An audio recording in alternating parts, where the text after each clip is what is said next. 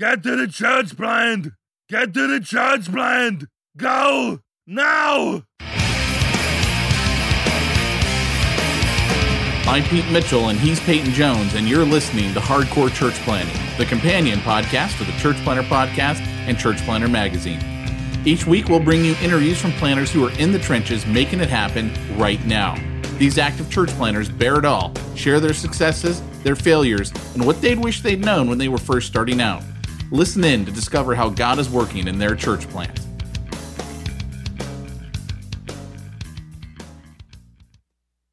Hey, Church Planter, this is Pete Mitchell. And this is Peyton Jones. What is this? That's an old man voice, because it's been forever since we've done this. It has been, and that's been someone's fault, and I'm not going to point any fingers. Yeah, it's that whole book contract thing, man. Our guest knows, man. You got a book contract, and he's got a fat little book I'm holding in my hand. You know, you got to work. I guess so. So why don't you actually introduce our guest today? So our guest today is none other than Graham Hill, and I want to say Graham Hill, PhD.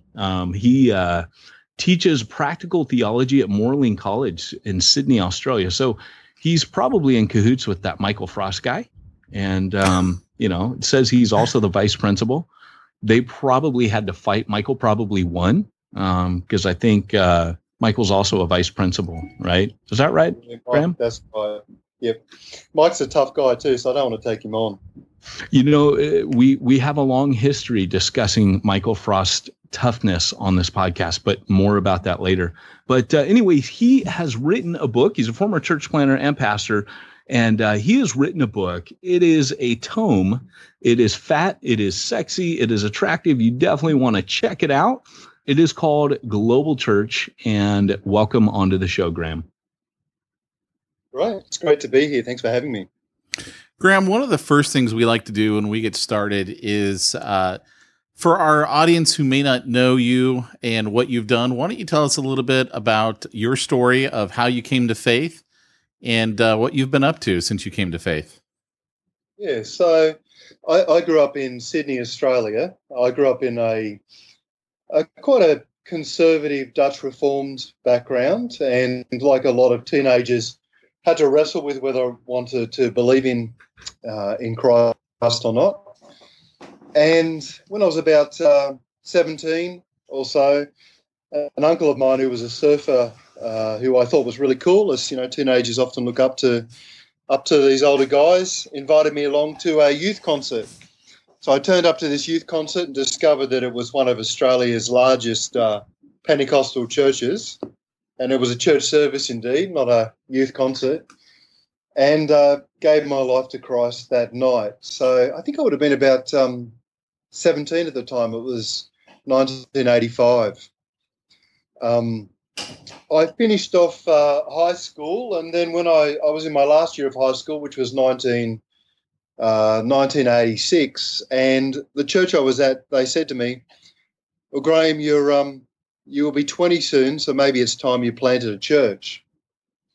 So I was a part of a group that was very passionate about church planting.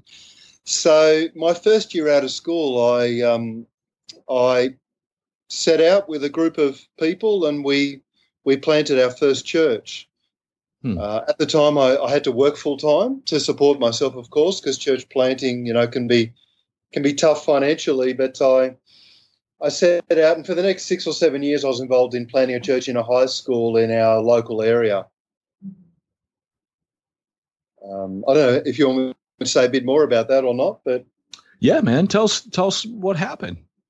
Yeah, so for about 6 or 7 years, I was involved in church planting. So I was in my late teens through to my early 20s, and during that time, things went pretty well. The church grew. It's trying to juggle full-time job as well as develop a church without any training and with very little support was difficult. And even though the church was growing at the end of that time, I felt pretty tired and burnt out, and decided I needed to do some training, and went back to theological college, finished up in the church plant, did 4 years of theological training, and then went into various forms of pastoral ministry before being picked up to train people for Baptist ministry here in Australia. So I think that experience of church planting before I went to Bible and Theological College was a great opportunity to really get a vision for church planting, to think about what Christian leadership looks like, to try out some of my gifts and talents before going to theological college. Yeah. And I guess to sort of root and ground some of the things I was learning in my practical experiences. That's good. I think a lot of times people do it back to front, where they go there and they kind of almost think when they get to seminary, like, this is ministry, right? I read books and I just talk to people, but I don't do anything. I don't go around lost people. I don't. And I was the same as you. I was a church planner before I went to seminary. So it was good. It was good having that. I agree. I resonate with that. Yeah. I totally dig about you, man, to put it in the words of Rod Tidwell. Yeah. So I'm holding here your book in my hand, and reshaping our conversations, renewing our mission, revitalizing our churches. What are these conversations, and how are we needing to reshape them? Yeah, so where all this came from for me was that I've been very interested in my studies and in my ministry in missions. So I don't know whether I'm an applied theologian or a missional theologian or some other term, but I've been very interested in that. And in my first book, I was interested in how do we put the missional conversation in the West into fuller conversation with Catholic, Eastern Orthodox, mainline Protestant, and free church thinking. And I wrote a book engaging with those questions, trying to broaden out our missional imagination by inviting other conversation partners into that mix. But when I finished that work, some of my reviewers said to me, but Graham, you haven't really engaged with people from the majority world, people from Asia, Africa, Latin America, the Middle East, Eastern Europe, Indigenous communities, and Native Americans, and so on. And maybe you need to begin to broaden out the conversation even further into those conversation partners. So that was where this all began for me.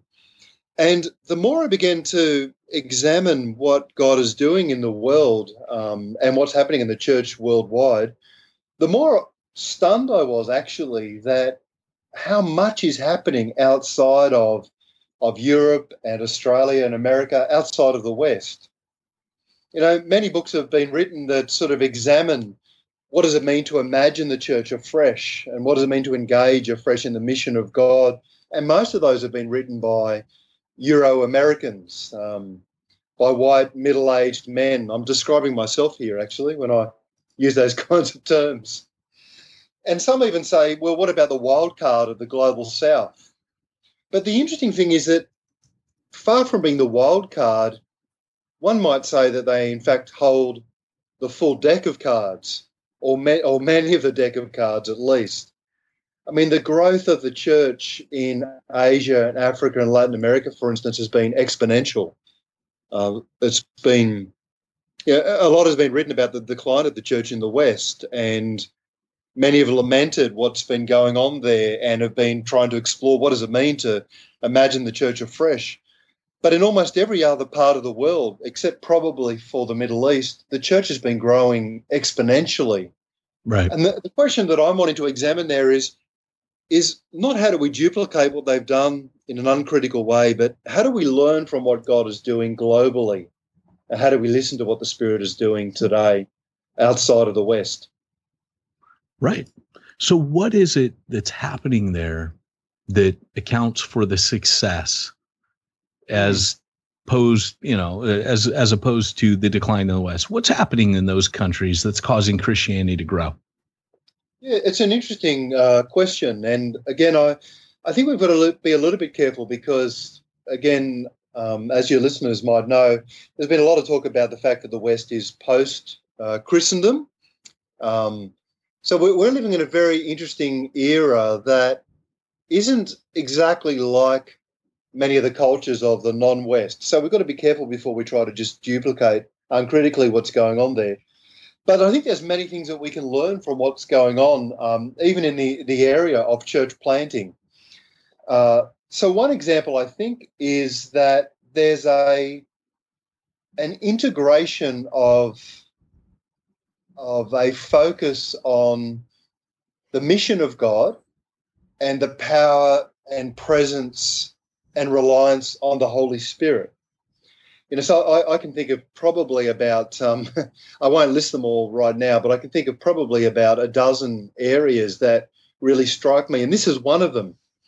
So, for instance, in the West, we see a lot of writing, a lot of thinking about the mission of the church.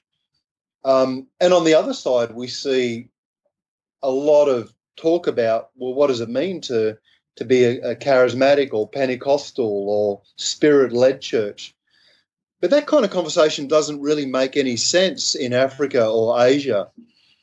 Sometimes when I'm talking to church planters in Asia, for instance, and I say to them, well, how do you kind of integrate sort of a missional imagination with a reliance on the power and presence of the Holy Spirit? They look at me puzzled. They think, what a strange question. Because wherever the church is booming and growing and multiplying in Asia and Africa, for instance, people are relying on the power, presence, and reality and gifts and signs of the Holy Spirit, and that they can't understand why you would want to try to separate mission from the Spirit. So that's an example, I think, of one of the areas where the growth of the church and the multiplication of the church in the non-West can teach us something about putting together some things that, unfortunately, in the West, sometimes we've pulled apart. That might be one response. I could think of others. It's interesting you say that because, funny enough, this manuscript that we're talking about, it actually, that's the whole point of my book is linking mission and the power of the Holy Spirit. And, it's funny because I haven't been to Southeast Asia. I haven't been to Africa, but I've read the book of Acts. And if there's one thing that the Bible kind of links together in the New Testament, it's the power and presence of God and mission. Yeah. And so for me, as you're saying all of this, I'm thinking, yeah, man, I've definitely not forked out the airfare, and I've definitely not been in a lot of those places, but I've heard stories, and it sounds an awful lot like what I read about in the book of Acts. And yet that's probably the last place that people go really for their answers. Everybody's looking for a silver bullet here, or go to my latest fad or my latest conference or seminar. It's all right there. Yeah, that's right. And I'm not a Pentecostal, and some of these terms kind of get very hazy when you get outside of the West. I mean, often in the West we like to designate things with titles and then we can categorize them. But a friend of mine was recently saying what the West calls Pentecostalism, the rest of the world calls Christianity. So interesting. There's some interesting things that we can learn there about how mission and the Spirit go hand in glove. That's good, man. So, what would be some of the examples that you've heard of the power? And by the way, I'm not a Pentecostal either, but what would be some of the examples? What are some of the stories that you hear about? You've mentioned the presence of God and power of God. What kind of things what would that look like? What are some hallmarks of that? Yeah, so it's one of the examples of that, I suppose, is that often these church planters don't receive an income. They do come from backgrounds where they're very poor. They risk a lot, and they will often travel to places that, again, are very impoverished and to cultures which are quite different from their own. But throughout that whole process, they're pioneering, they're risk-taking, their entrepreneurial spirit is in the power of the Holy Spirit. It's I think there's a courage and a boldness and a pioneering desire, I think, that's birthed in the power of the Holy Spirit. So again, I'm not talking necessarily just about signs and wonders or speaking in tongues or any of that kind of thing. But there's a reliance and dependence on the Holy Spirit, I think, that does something in the human heart. Now, I think North Americans might be a little bit different than Australians. Australians tend to be quite risk adverse. We tend to be a bit cautious about taking too much risk. But there's something that the Holy Spirit, I think, does in somebody's heart.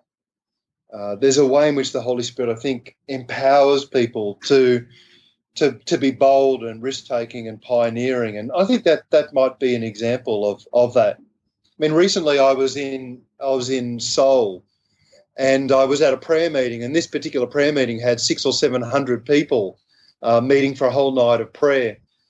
And time and again, people would stand up on the stage and they would tell stories of mission in China and in Indonesia and all sorts of parts of East and Southeast Asia, where people, I felt like I was listening to stories from the book of Acts, where people had taken incredible risks, often and paid an incredible price, but were empowered by the Holy Spirit to do that.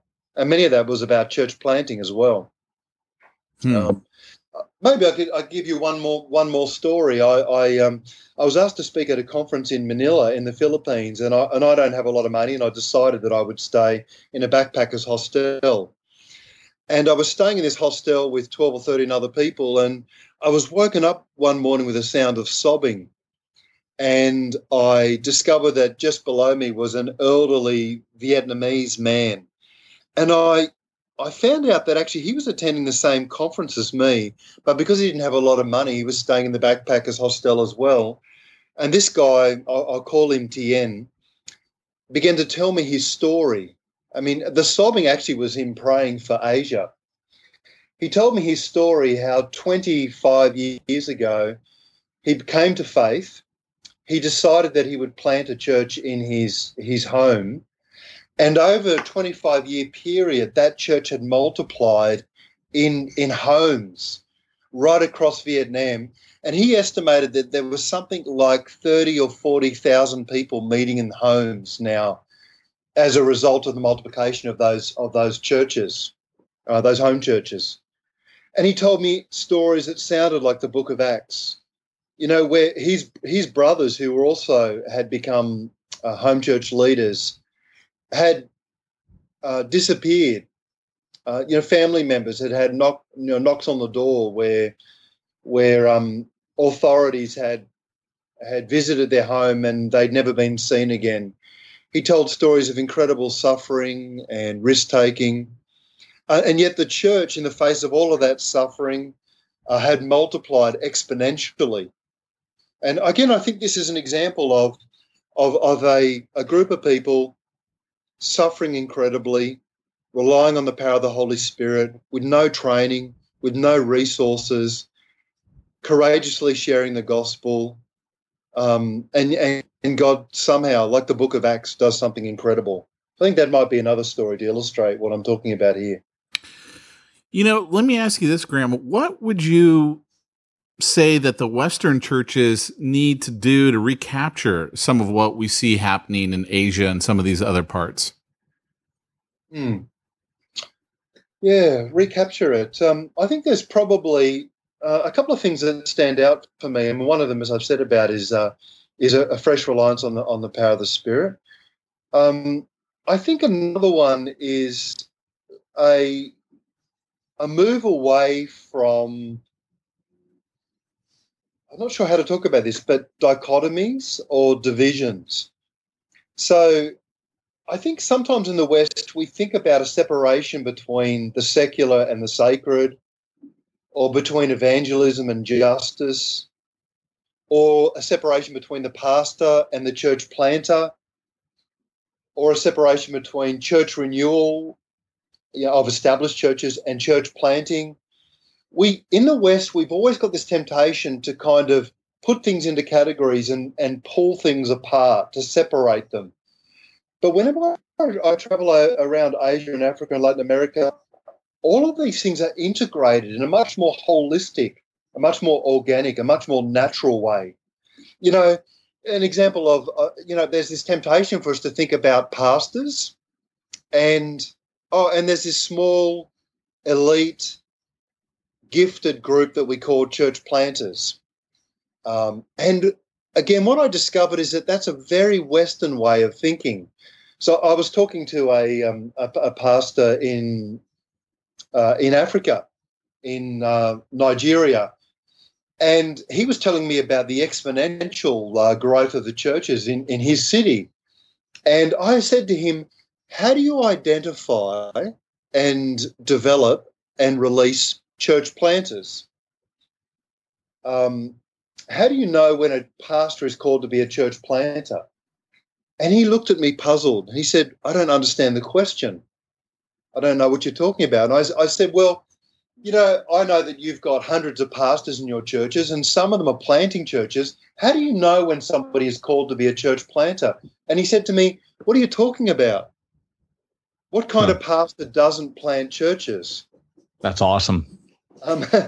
Now, again, I think we've got to be a little bit careful because I think this is there's a difference between Sydney and, you know, Nigeria. There's a difference between Illinois or Chicago and Nigeria. But what I realized suddenly when he was talking to me is that I had thought about church planting and pastoring in a particular way that these Africans were not thinking about church planting. Yeah. You know, in his mind, if you're a pastor, the same. You will plant churches. Yeah. Yeah. And another example of this is I stayed for 3 months in Hyderabad in India, and during that time I stayed in a church, a Bible college. This was when I was about 22 or 23, and when I was staying with these students were told, until you plant 1 or 2 churches, you can't graduate. Now, again, if I tried that in my Bible college here in Sydney, I think we would have a riot on our hands. But what I discovered there was that these Indian young men and women training for ministry, they didn't see a separation between pastoring and planting and pioneering. To them, it was all one and the same thing. So one of the ways I would probably answer your question is that we've got to find new ways to pull together the secular, the sacred, evangelism and justice, pastor and planter, church renewalist and church pioneer, to pull these things together that God never wanted us to pull apart. So that might be one of the answers there. I think you're right, man, because when I'm reading the New Testament, it is all one and the same. You don't have it clearly. The closest you have is Ephesians 4. You've got those 5 roles, but they all work together as a body. And so, you know, you've got maybe your emphasis on a certain leader, but each believer is meant to have that teased and pulled out of them and developed in them to the point where that's just what being a Christian is. That's what looking like Jesus means. It's all of it. So I dig that, man. I love that. Hey, real quick, in 30 seconds, what is, this will be my final question, then Pete has a special question. So the church planner, our listener is listening to what you're saying, and he picks up Global Church.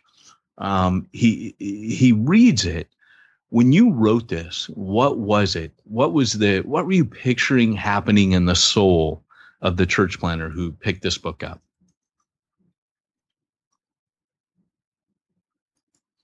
That's a good question. So I was hoping that the church planter or the pastor would be inspired by the extraordinary things that God is doing globally and be willing to listen closely to what God is doing in other local contexts and apply some of those insights critically, creatively, contextually in their own setting.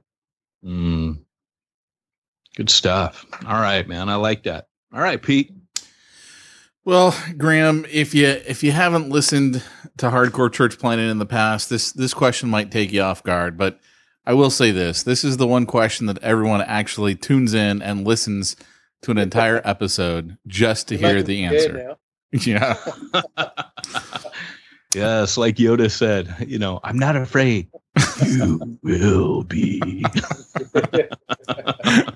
So here's the question. If you were to get into a physical fist fight with Michael Frost, who would win?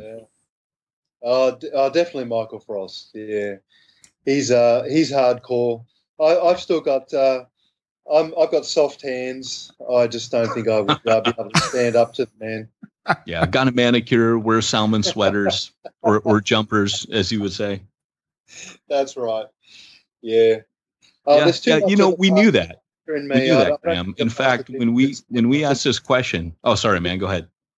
Well, he's a sort of apostolic pioneering type. I'm a pastor teacher type, and I just don't think I would stand up to him.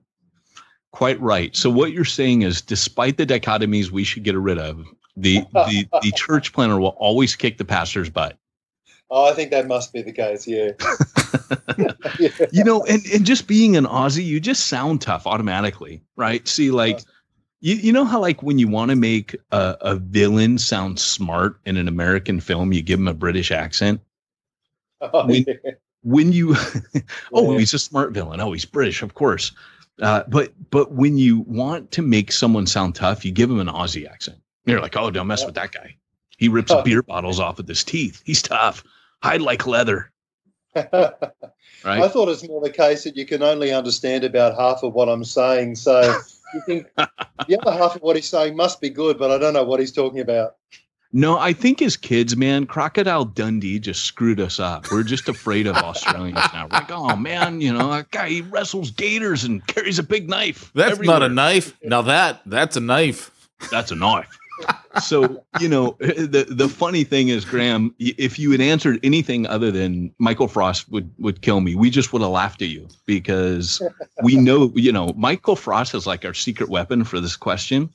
And we've overused him so much that especially when he puts a hat on, then he's like the fixer. So we're like, okay, no, we can't ask that question. So anyways, Graham, it's been awesome having you. You can grab his book, Global Church, on Amazon. It's published by IVP. Just came out. It's IVP Academic. It is a textbook. It does not read necessarily like a textbook. Graham's put this together. It's very good. In fact, one of our administrators is reading this book right now to do a review in Church Planner Magazine and is enjoying it very much. That's just an aside. Well, thank you for having me a part of the show. I've really enjoyed it. Yes. Well, all right, man. Appreciate having you on. Yeah, definitely. Thanks for letting us open up. It would, you're a very smart head. It's obvious this is a very smart head we've been listening to. And thank you, man. We appreciate you researching the global church and sharing with us what you found. Arnold, take it away. Remember, if you are called to church planting, go hardcore or go home. You've been listening to Hardcore Church Planning.